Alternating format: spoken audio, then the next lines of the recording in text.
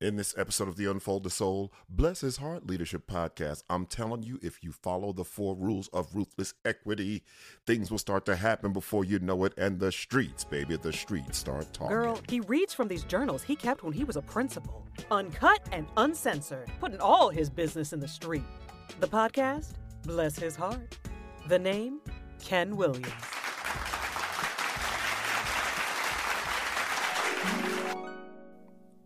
The rest of this day was just nuts. A lot of my toys arrived from Title I funding, and I met with Anjanette Foster. Yeah, Anjanette. Don't ask me. At any rate, she's interested in the literacy coach position. My point for mentioning her is that she came to meet with me based on our growing reputation and based on my leadership reputation. She talked with Jeannie and Tracy, and they gave me a glowing recommendation. It felt good talking with someone who wanted to come to work under my leadership at our school. People buy you. So what are you selling? This is just the beginning. I'm going to read her email. Thank you for your time and courtesy spent discussing the position. What the hell? What do I have going on at 2 o'clock? Hold on, y'all. Bootleg as hell. I'm going off. Yeah, nothing going on. Let me get back to this. Sorry about that. I should probably just cut this. But I'm not. All right, here we go. Dear Mr. Williams, thank you for your time and courtesy spent discussing the position of literacy coach at Edgar Jules Swint Elementary School. It was good speaking with you. In particular, I enjoyed your excitement about establishing a new school climate that is surrounded with people who are committed to excellence. I'm confident that given the chance, I can contribute a great deal to your overall school goals and objectives. In addition to my experience, skills, and qualifications, I'm an experienced team player who brings enthusiasm and unique concepts to a group environment that secures win-win results. I appreciate your consideration. I'm excited about the prospect of working with you and your staff. Man, just awesome.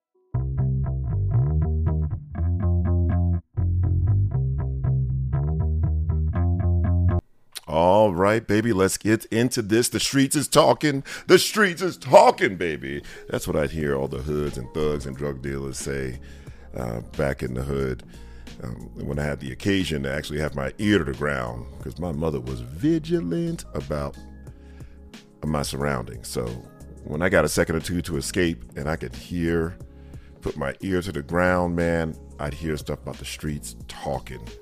And here's what I mean by that. At this point, obviously, this entry was about a quality teacher who was looking to come to our school, not because she needed a job. She wanted to come to our school because word of mouth had gotten out. Had we turned the corner in terms of student achievement and data by, county and state measures? Not yet. We had some local measures going. I mean, we weren't fully in a groove. I still had some capacity issues and stuff like that, and we're still getting things going, but there are definite improvements going on, and that is what I mean by the streets are talking, right? So that teacher didn't look up our stuff on, the county website and saw, she didn't feel a glow from there. She didn't feel a glow from our data. What she felt was she'd heard from super high quality teachers on our staff that this is the place to be. It's like some journal entries just take me right back to those days, man. I'm just feeling it. I'm just feeling this today. It's almost like that stock you hear on the front end. Believe it or not, Google was just like a rumor and a risk at one time. So was Amazon stock. And I had some quality teachers, I respect highly, start talking with their friends who are also quality people. So that says a couple of things. It's one thing when you invite your bootleg ass friend over to work with you. It's another thing when quality teachers invite quality teachers from other schools to come work at our school. And obviously, they talked up what was happening enough to create this vision, right? A vision that kind of, it had a glow that was brighter than our current circumstances. And that is huge. Also, what I think about with this journal entry is just how, I don't know, should I say pride? When I think about ruthless equity, which I just wrote a few months ago, and the 4 rules of ruthlessness, right? The first rule is a commitment to courage over comfort. The second rule is a commitment to dismantle ability groups. The third is a commitment to start with the crown, not with the kid. And the fourth is a commitment to momentum over mood rings. It just makes me feel so good when I read this journal entry and talk with you about it, that I really worked in my leadership to leverage all 4 of those things, having not categorized them in the way they are in the book. We definitely dealt with a lot of courage over comfort, and oh my God, the dismantling ability groups. Of course, I didn't know then what I know now, but we were blowing shit up then. I just didn't have like a real solution, except they all need to be at grade level. So I'm sure it caused some undue stress, but know that, this idea that if you call them low, you teach them low. And if you're dumbing it down and teaching dumb groups, that's not going to serve your students well. It's not going to serve your teachers well long term. So we definitely did that, which is, in hand, we're starting with the crown.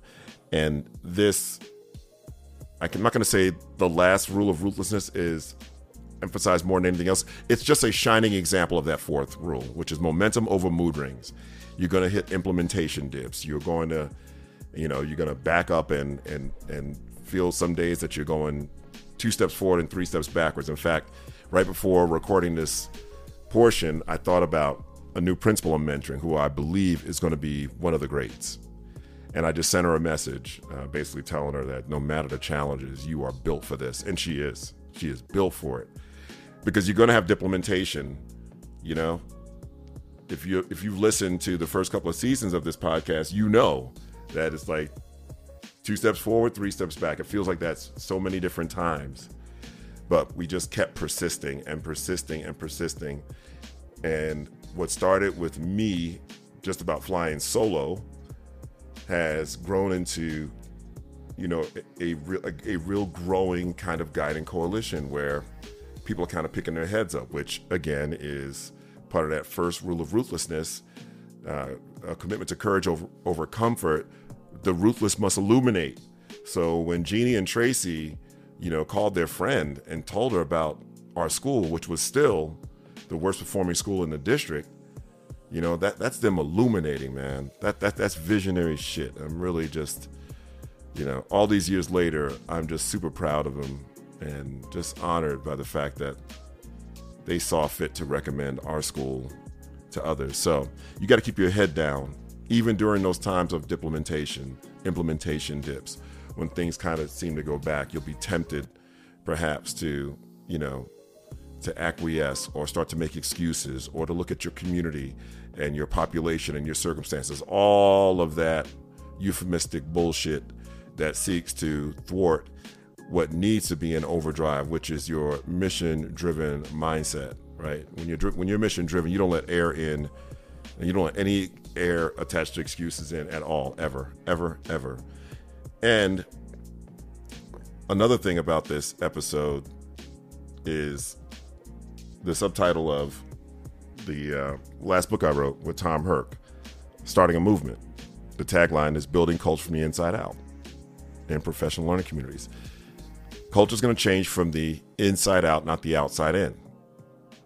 And this was a great example of it. Like our parent population didn't change, the median income of our families didn't change, before this woman called and inquired and asked for an interview.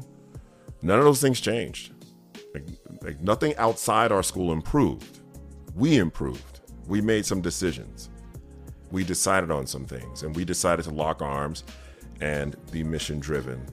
And the last thing I'll say to you is this, and I say this all the time, and this is a compliment to Ron Clark, because he's a monster, and just got some phenomenal things going on over there. And my wife has recommended several times that I go visit. What are you selling? Now, what are you selling? Now, when I mention Ron Clark, I've been in a room with Ron Clark. I've keynoted events with Ron Clark. He's got energy for 10 people. We're not wired the same way, but when I consider the fact that that teacher called over and then sent that email to follow up and mentioned, my enthusiasm and passion. What are you selling? Are you selling a job, or are you selling a transformative experience? Now, I'm going to tell you, it didn't matter whether I was leading the school in Maryland that was kind of plateaued results, or the school in Atlanta that was the worst performing school in the district. I mean, we were that school. Like we were that school. What I'm telling you is I was selling transformation.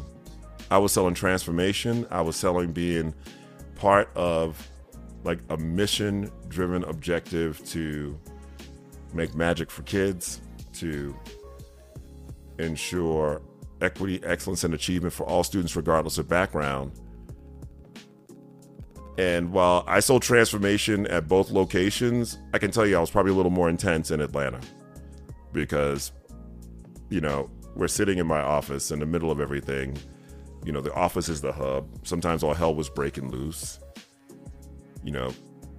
Our reputation was, we already had a stink on us with our reputation.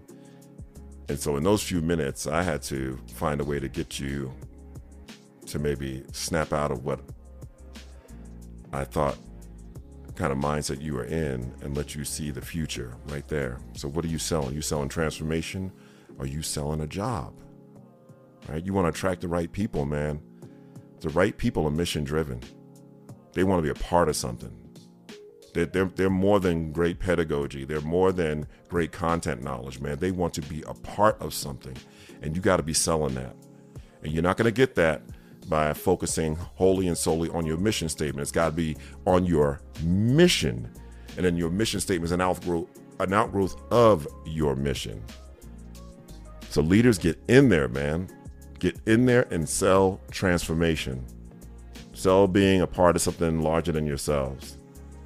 Keep this in mind, not only when you're talking with people who are interested in working on your campus, but it's got to be a constant and relentless and redundant reminder to your staff as well.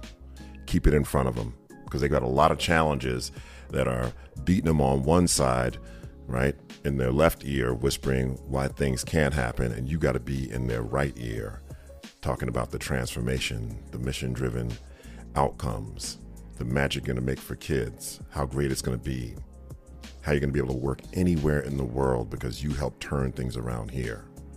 I don't care whether you are a school pulling yourselves out of the abyss like ours was, or you're in a situation where you're going from good to great.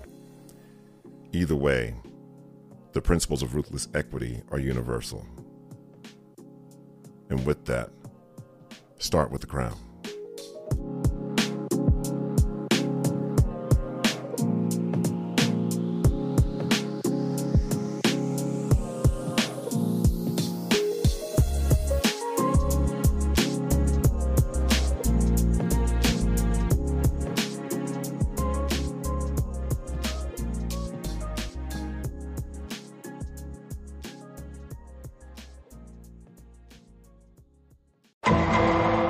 Hey, my book, Ruthless Equity, Disrupt the Status Quo and Ensure Learning for All Students, is out. It has been met with phenomenal response. I know this is less than humble, but I prayed on it. And listen, our kids can't afford me to be humble. This book needs to be in the hands of every single educator, without question. And that's not about selling books. That's about impact. I can make you one solid promise when you read this book. You will not utter the phrase, "This book reminds me of another book I read." You will not utter that phrase. Ruthless Equity is my defining work. It's everything I believe, everything I know. It will change the game. It clarifies equity, which has been pulled in 500,000 different directions. So pick up your copy now. You can find it on Amazon.com. Just search Ruthless Equity, Ken Williams. Or I've got a large amount of demand for signed copies. If you want a signed copy of Ruthless Equity, go to my website, unfoldthesoul.com, go to the store in the menu tab, and order Ruthless Equity from my website. You'll see this information in the notes as well. Lastly, for schools and districts that would like to order 20 or more copies of Ruthless Equity, I am offering a 20% discount. That's 20% off of the list price if you order 20 copies or more. To do that, go to unfoldthesoul.com/bulk20, the number 20. It's unfoldthesoul.com/bulk20. Get your copy of Ruthless Equity today. It is a game changer, baby. On the next episode of the Unfold the Soul, Bless His Heart Leadership Podcast, the streets continue talking, and you're going to get a taste of the highs and the lows of being a leader at that school. You've been listening to the Unfold the Soul, Bless His Heart podcast with Ken Williams. For more information about Ken, visit unfoldthesoul.com.